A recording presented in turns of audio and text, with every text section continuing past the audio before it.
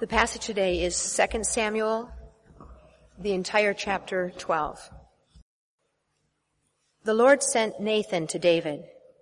When he came to him, he said, "There were two men in a certain town, one rich and the other poor.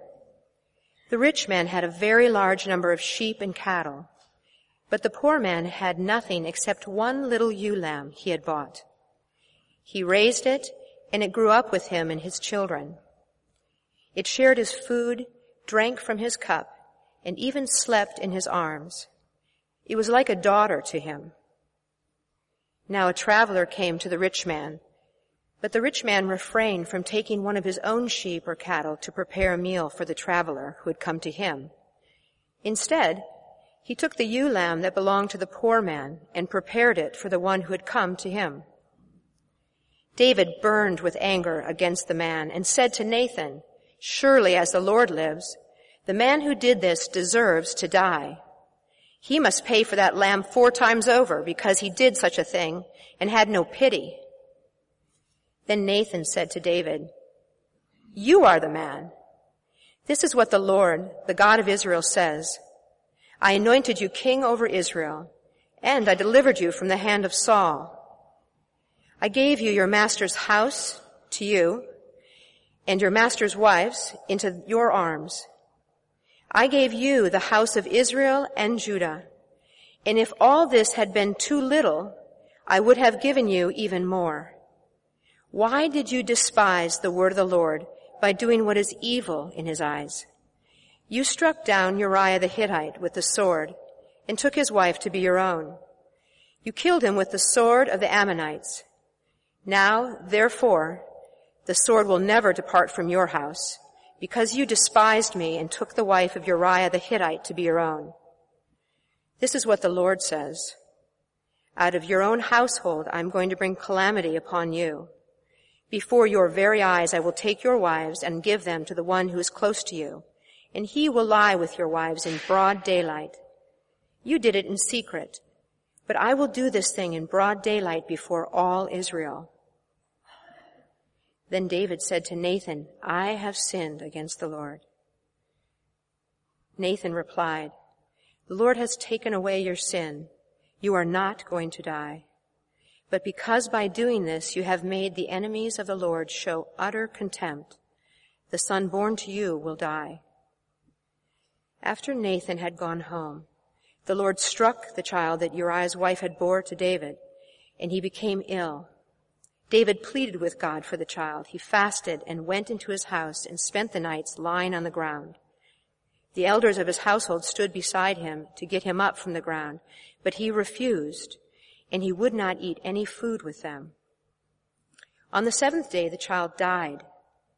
David's servants were afraid to tell him that the child was dead, for they thought, "While the child was still living, we spoke to David, but he would not listen to us.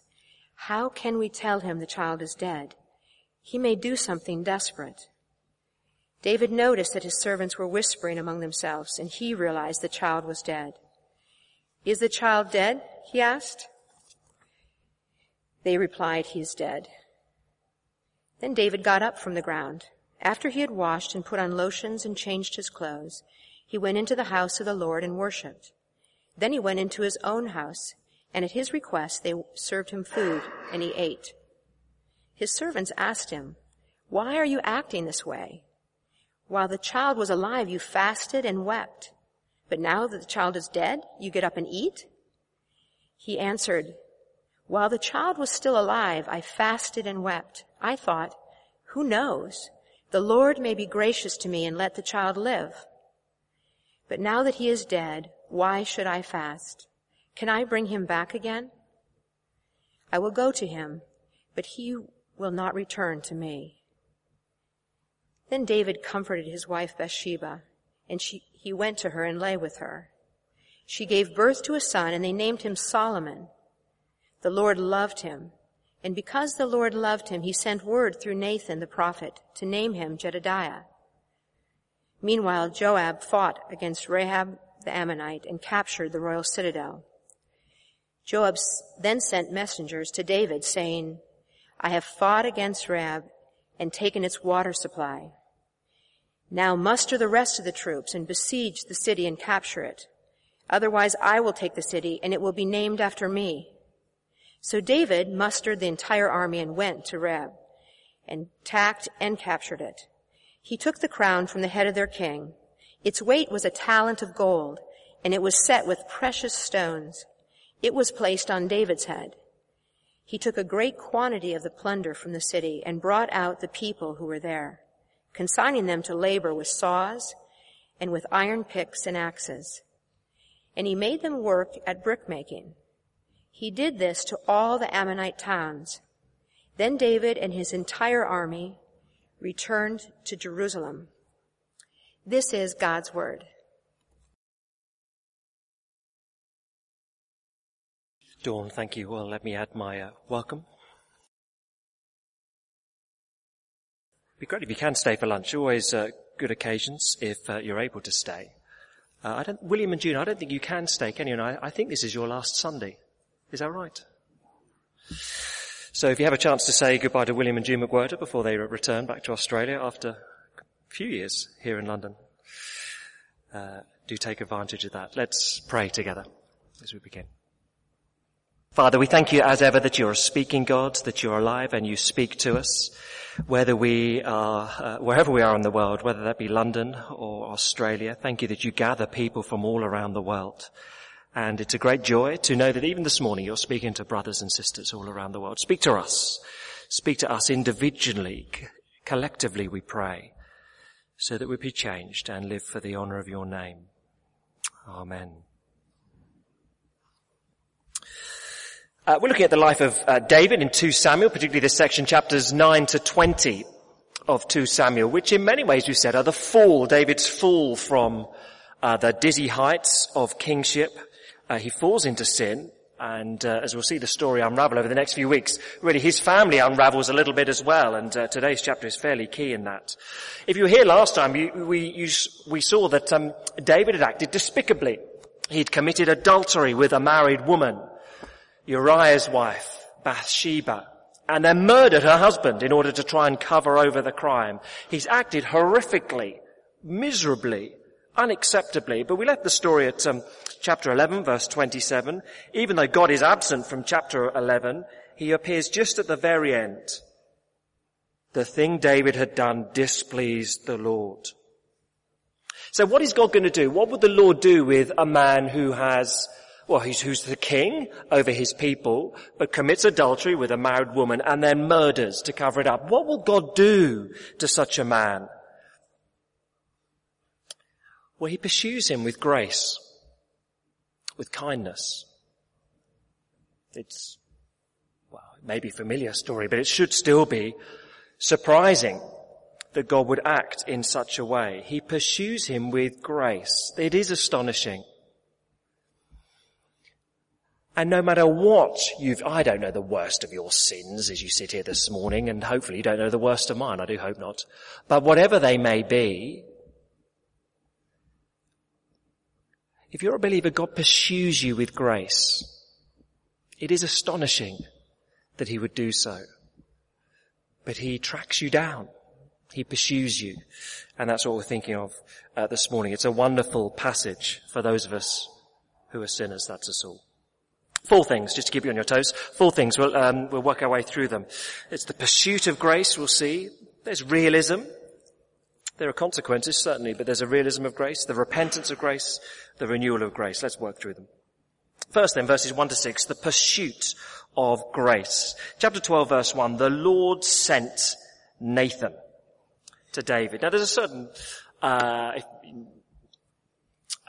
pattern that's developed in chapter 11. Chapter 11, the Lord is largely absent, but David sends. It's the big verb or word in chapter 11. David constantly sends. So in chapter 11, verse 1, he sends people off to war. Verse 3, he sends messengers. Verse 4, he's sending people to go and get Bathsheba. Verse 6, he's sending word to Joab. He's just sending. I think it's 11 times in the chapter David sends someone to do something. And the Lord is absent. But now the Lord is back on the storyline. Chapter 12, verse 1, the Lord sends. Even that is worth just pausing on. God doesn't give up on Nathan, even though he could. I mean, here's the king who's displayed despicable behavior. But the Lord sends Nathan, not just to punish, but to bring him back, to bring David back. The Lord sends. And there's a certain, I don't know what you'd call it, these first 6 verses, a shrewdness to the Lord's grace, or wisdom perhaps. Because what does Nathan do when he arrives and sees David? David, the absolute monarch of the realm. And if you're Nathan, you know he's murdered, and you're going to go and tell him off. So if you were Nathan, you're feeling a little nervous, perhaps. There's a shrewdness to what goes on. Nathan launches straight into some news in verse 1. It doesn't say it's a parable. We know it's a parable, but Nathan doesn't say that. Presumably, he comes and says, David, I've got to tell you something, and presents it just as, I know, a case that the king needs to decide upon. But anyway, Nathan launches into this story. A judgment is required from the king. So there's a rich man and a poor man. The rich man doesn't get much detail. He just gets verse 2. The rich man had a very large number of sheep and cattle. The poor man gets a lot more detail. The poor man has one beloved lamb, greatly loved. This lamb shares his bed, his food, his cup. A little odd by my reckoning, but the point of the story is, of course, he loves this sheep. It's all he's got. He loves this one little sheep, beloved. The rich man, a traveller comes to visit him, verse 4, but the rich man, he's just too mean. Even though he's incredibly wealthy, he just won't give anything away. So he steals the sheep from the poor man. The one beloved, bed-sharing, cup-sharing lamb, like a daughter to this man, he's stolen away. What greed. How unreasonable. And verse 5, David rightly burns with anger against the man and said to Nathan, well, here's the verdict of the king. He deserves to die. As surely as the Lord lives, the man who did this deserves to die. Not literally, not by the Mosaic law. The Mosaic law would have said he needs to make a 4-fold restitution. So verse 6, that's accurate. He must pay for that lamb 4 times over because he did such a thing and had no pity. That's what the law says. But personally, David says, I hate that. That's a meanness and a despicable selfishness. I'd kill that sort of man. Verse 6, verse 7, you're the man.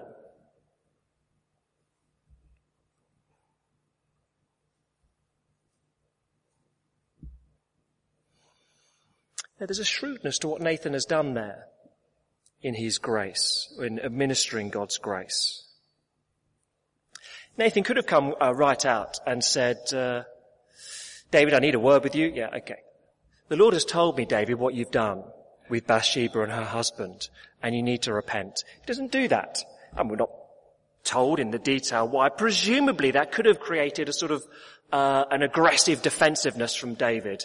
Oh, who are you to come in here and tell me what you've done, Nathan? But there's a shrewdness to what Nathan does here. There's a shrewdness to the grace. It persuades David of how deeply unreasonable such action is. Nathan gets under his skin because he's not wanting just judgment, just to denounce what David has done. What he wants is repentance. He wants to persuade David of how wrong he's been. Convince him, come back, David. Come back to your senses.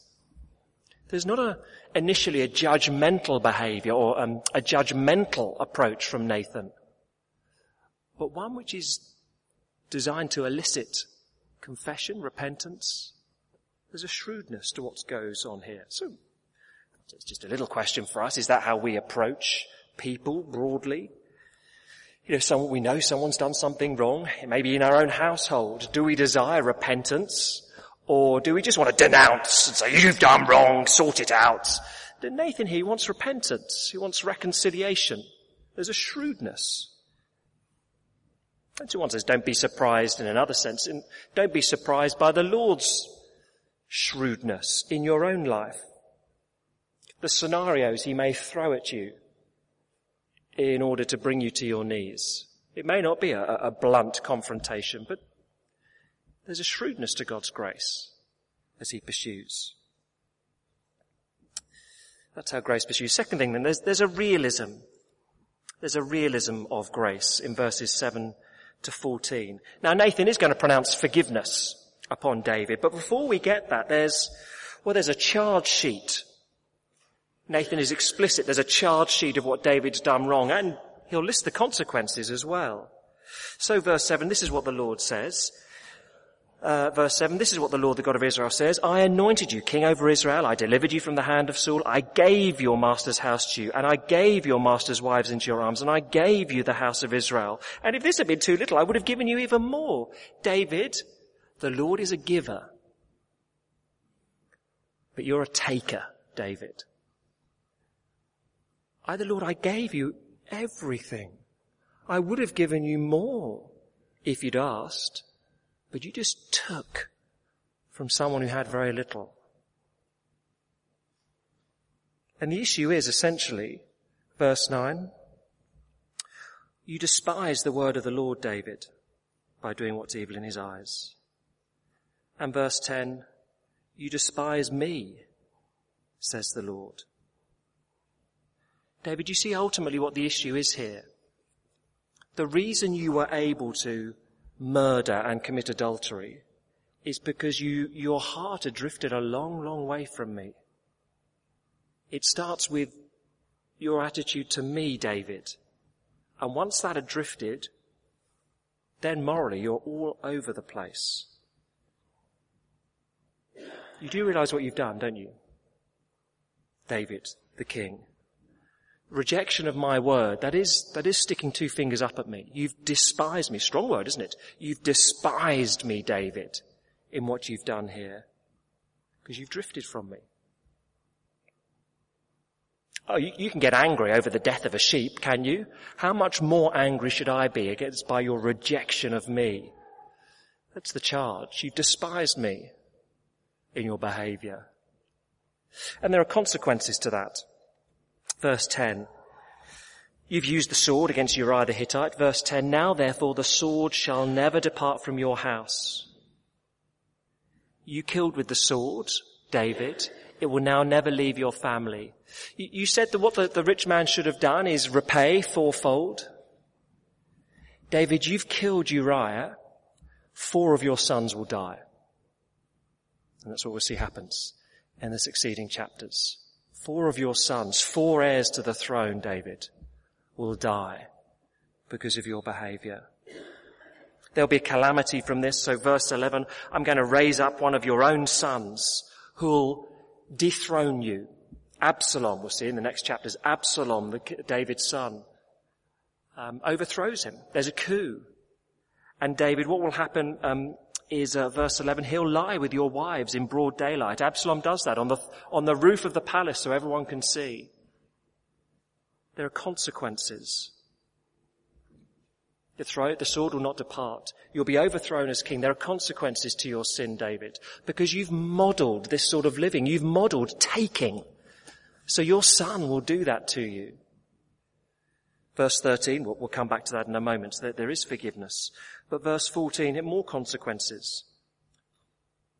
Because by doing this you've made the enemies of the Lord show utter contempt, the son born to you will die.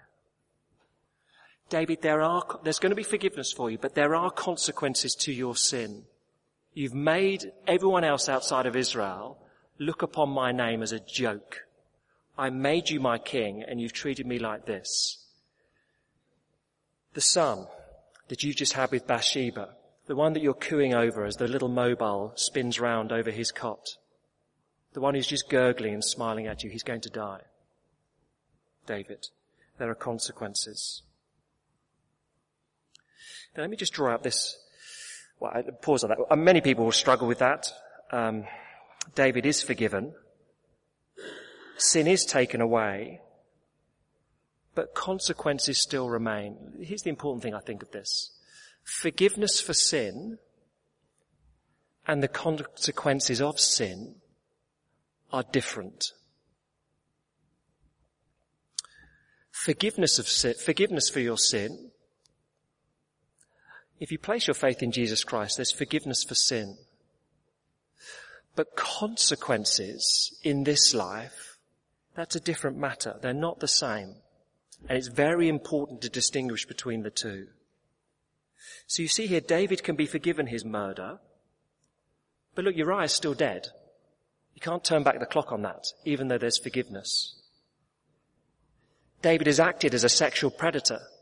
Now, he can be forgiven that, but his existing children have seen it, and they're going to do the same. They're going to copy their dad in how they treat women. There are consequences for sin, even though there's forgiveness. And I guess we get that. For obvious cases, Jonathan Aitken, a cabinet minister, remember a few years ago, in some dubious deals with the Saudis, but he perjured himself publicly in courtroom, was exposed, convicted for perjury and sent to prison. I can't remember, he only served about 7 months in the end, but sent to prison. During his time in prison, he was converted, became a Christian, wonderfully so. He's become a Christian, his sins are forgiven. Does he get to walk out? No. He still has to complete his prison sentence. There are consequences for sin. Eternally, he's forgiven. His relationship with God is wonderful. But there are consequences for his sin. So do you see, it's so important to get this straight. We can be forgiven all our sins, no matter how bad, but we always live with the consequences. Now, practically, forgiveness of sin is not immediately the same as restoration to responsibility. If you had an employee working for you in some capacity, an employee, and you know they steal money, they embezzle funds, however they do it, they steal from the safe, they steal from the safe. Now this is exposed, you forgive them. Look, I have forgiven you. Do you give them the key to the safe back the next day? You don't do that. You don't do that. They have to again demonstrate that they are worthy of having the key to the safe. You can forgive them, but forgiveness and restoration to position are not identical. They're not. They're not quite the same. And if you get this confused, there is a problem. Because some people can look at the consequences of their sin and think, my life is a mess because of what I did. Therefore, the Lord has not forgiven me. That's a mistake. The two are different. So I've had guys say to me, a young man who was unfaithful in his marriage, became impotent in bed sexually, and said, is this the Lord's punishment of me? He'd confessed, he repented genuinely, and their marriage there was reconciliation. But is this the Lord's punishment of me? No. Now look, you are forgiven your sin, but sin has consequences. Your relationship with the Lord is perfect now. You've repented and placed your faith in Jesus Christ, but there are consequences to your sin. You live with them. Or I can think of another young bloke who before marriage, got a woman pregnant, child born, and says, I struggle when I look at the child, I'm not sure what God is saying to me.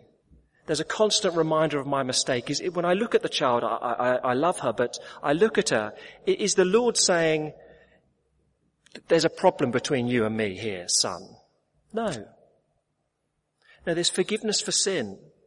His relationship with the Lord was perfectly restored, but there's consequences. There's a child. Happy consequences in some way, but also a child to maintain and complicate it. Now he's married another woman. There are consequences for sin. We can be forgiven all our sin, but there are still consequences. Do you see that? The only point when that changes is when we get to heaven. At that point, not only is all sin forgiven, but all negative consequences go as well.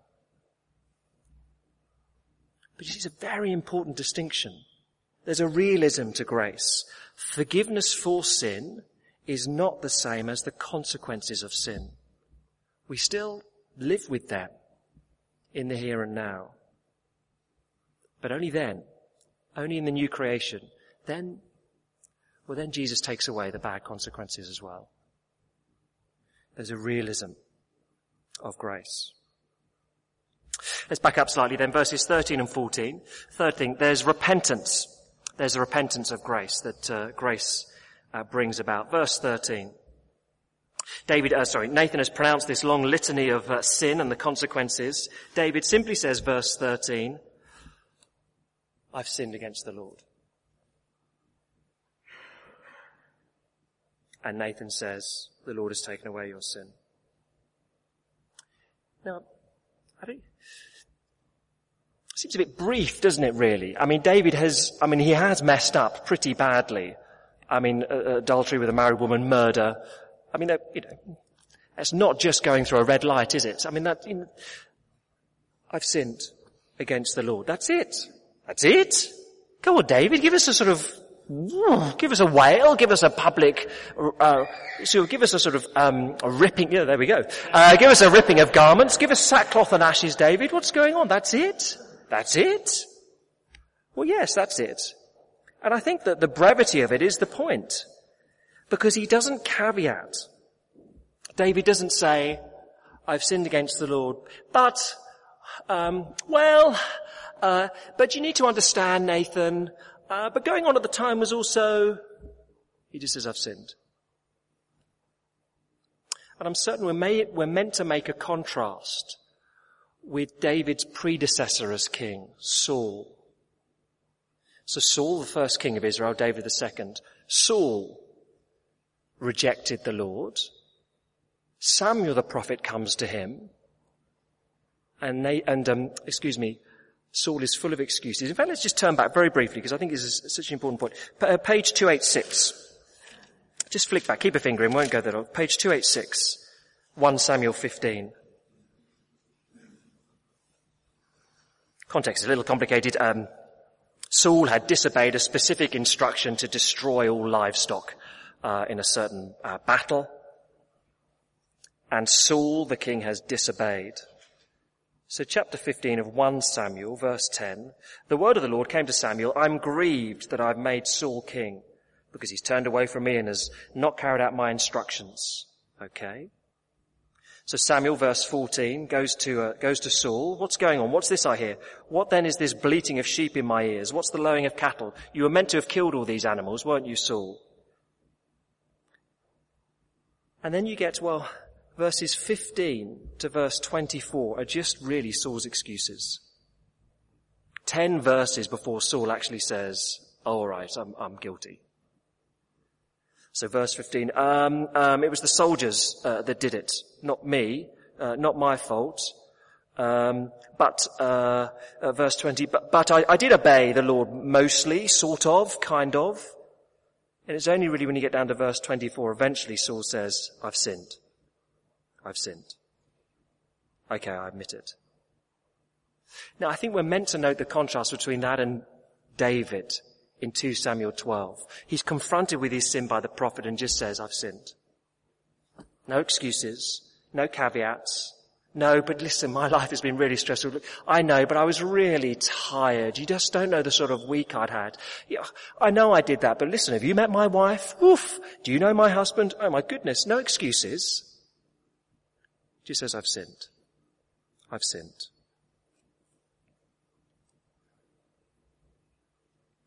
I mean, if you do want the longer confession, of course, Psalm 51 is David's record of his confession before the Lord. But here the point is he just confessed. No excuses. And in response, verse 14, the response end of verse 13, Nathan replied, the Lord has taken away your sin. That's it. Now, by the Mosaic law of the day, David should have died. Adultery, murder, both capital punishment for both of them. Should have died for both of them. Verse 13, the Lord has taken away your sin. This is far more than David deserves. Far more kindness than David deserves. Now, what do you make of that? I guess you could look on verse 14 and say, well, that's just unreasonable. Oh, it's okay for David. David gets forgiveness. That's nice for him. Not so nice for Uriah. He's still dead. So it's all very well David gets forgiven, but Uriah and his family, they're still suffering. So how's that fair? Well, there is a sense in which forgiveness is, by its nature, unfair. It's more than we deserve. It's gracious. It's giving us what we don't deserve beyond that. There's always a cost. There's always a cost to forgiveness, biblically. Someone always pays the cost. Here, verse 14, David's son will die. Gosh. Seems arbitrary. I mean, come back at me if you want the details on that. But David expects to see his son again in heaven, verse 23. He says, I'll go to be with him in heaven. I'll see him eventually.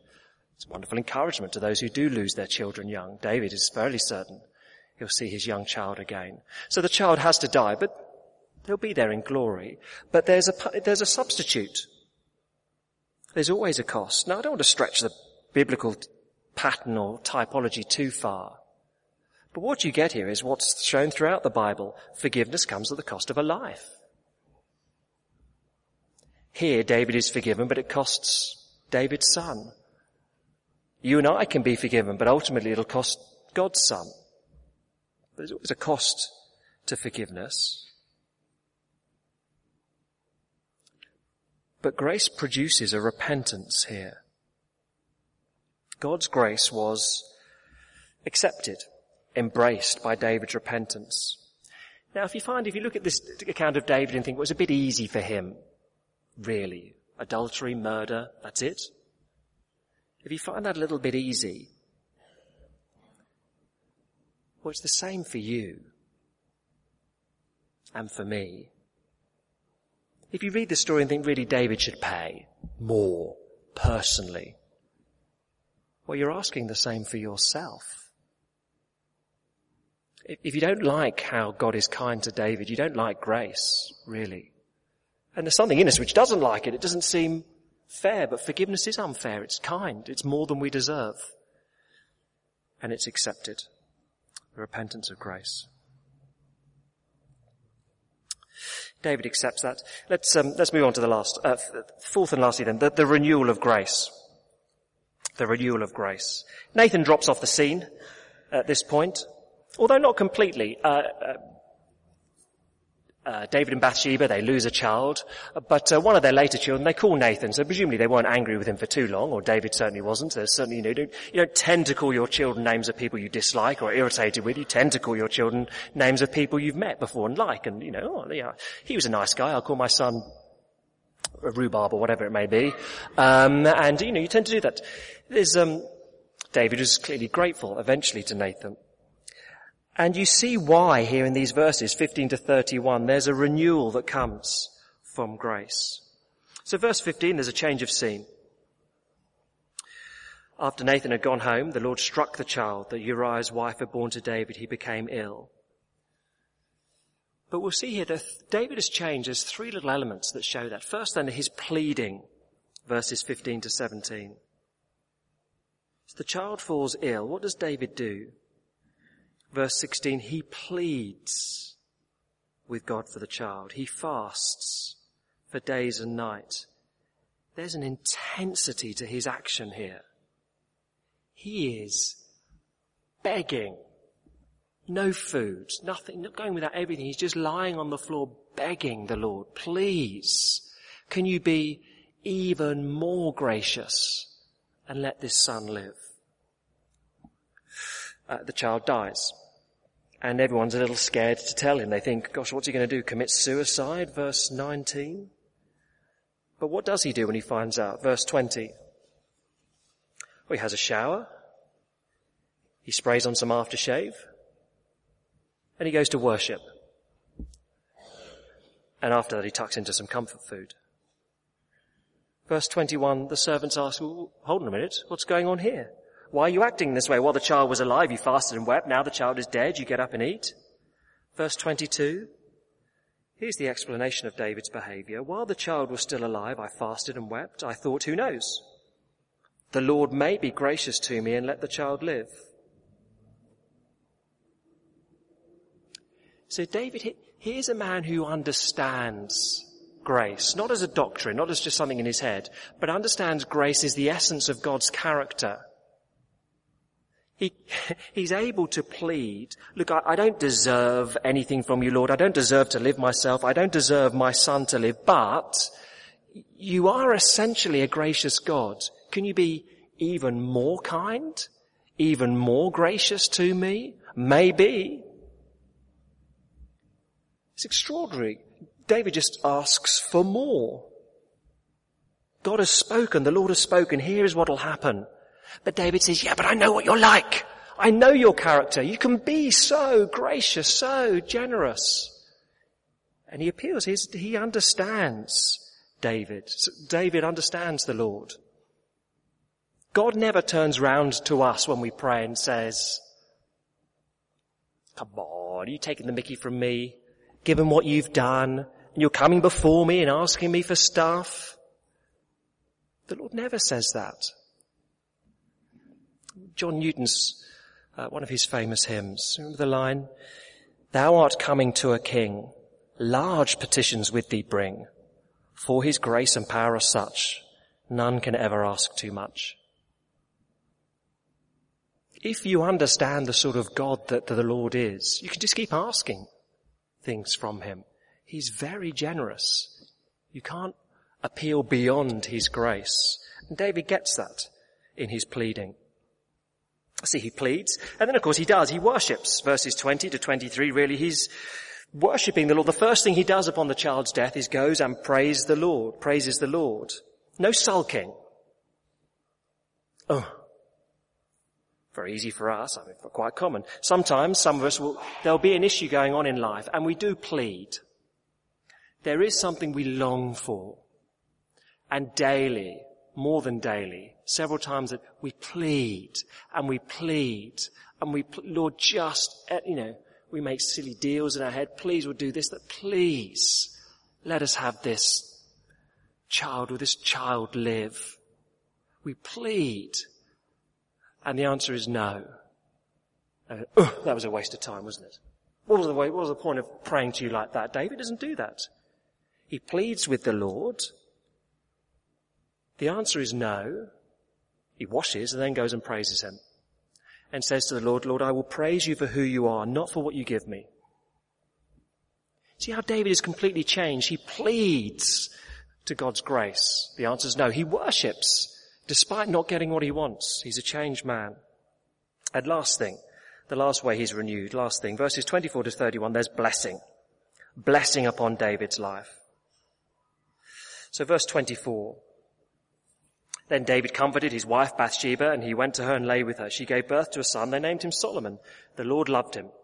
And because the Lord loved him, he sent word through Nathan the prophet to name him Jedediah. What? Really? So the child dies, and then poof, that didn't work, did it? Another one comes along straight away. I mean, Lord, couldn't you have given them a barren year at least? Made them try a little bit. Not made it quite so straightforward and easy for them. He's a man who's murdered, committed adultery. Okay, his child dies, but then he just gets another. Well, that's too easy. And who is the child that they have? Oh, it's Solomon, the wisest man in the world. What's going on? The wisest man in the whole of the Bible, bar Jesus. What's this? You don't just give them another son, you give him Solomon? And in case they're in any doubt whether you're happy with them, you send Nathan back. Nathan, what you got a nickname for our son? Yeah, why don't you call him Jedediah, loved by the Lord? Oh, okay, things are all okay again, are they? Yeah, pretty much. The Lord is blessing David, even despite his sin. Extraordinary. And then verses 26 to 31, here's the conclusion of the Ammonite war. I mean, if you were here last week, really chapters 11 and 12, they bookend it. This is the war that's raging for a year. David should have gone to war. He doesn't. That's why he gets himself in such a mess. But what happens at the end? Joab the thug, he's a great general, but he's a thug. Joab says, look, I'm just about to win, all right? But why don't you come and take all the credit for my victory? Oh, all right, says David, I'll do that. Brilliant. Ta-da, I'm the great general. Here, have a crown that weighs, extraordinary amount. 34 kilograms. Whop that on your head, David. Brilliant. Hey, things seem to be going pretty well again. Yes, they do. Yes, they do. Amazing. That's not all of the story. We'll see next week. Sin does have consequences, but there is blessing here for David, the other side of sin. There are consequences, yes, and more of that next time. But do you see, in David's family, there's blessing despite this great sin. In his work, there's blessing despite his great sin. There is blessing the other side of sin, and there is work for God that God has for you to do. So here's the last thing. Some of you need to know, don't be paralyzed by your sin.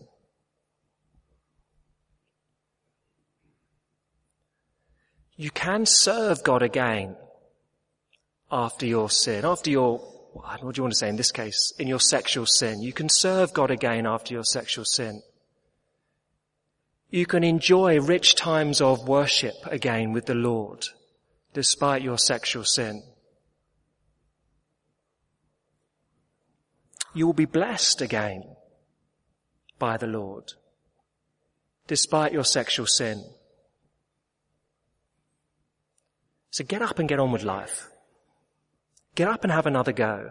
Get up like David did. Plead with the Lord. Worship the Lord. Serve him and expect him to bless you again, despite your sin, because he's a gracious God. Don't be paralyzed by your mistakes. He's a gracious God. Know his grace. Feel his grace. Be transformed by his grace. It is amazing, as we often will sing. It's amazing for the forgiveness. It's amazing for the transformation. You know, let me just give you these two verses. Amazing grace, how sweet the sound that saved a wretch like me. I once was lost, but now I'm found, was blind, but now I see. I was lost, but it reconciles me to the Lord. And there's ongoing grace. The Lord has promised good to me. His word my hope secures. He will my shield and portion be as long as life endures. There's transforming grace. Or in David's words, I don't know the order in which he wrote the Psalms, but Psalm 23, you know the final verse? Verse 6 of Psalm 23, the Lord's my shepherd, the final verse. Surely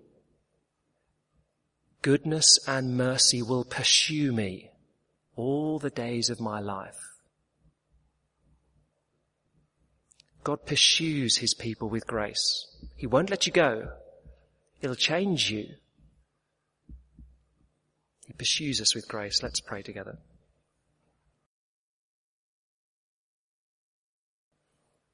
Father, this is an extraordinary account of your goodness to a man who fell. Thank you that is your character. Your character is to be gracious. And we pray that we'd understand that rightly. We'd know there are consequences for sin, not get that confused with how you view us, love us, forgive us. But that we would embrace your grace, and it would change us, renew us, so that we could look forward to blessing from you, serving you, times of great fellowship with you. We would plead before you, knowing the sort of gracious God that you are. So, Father, please, would we indeed know, feel, be transformed by your loving grace to us in Jesus Christ. Amen.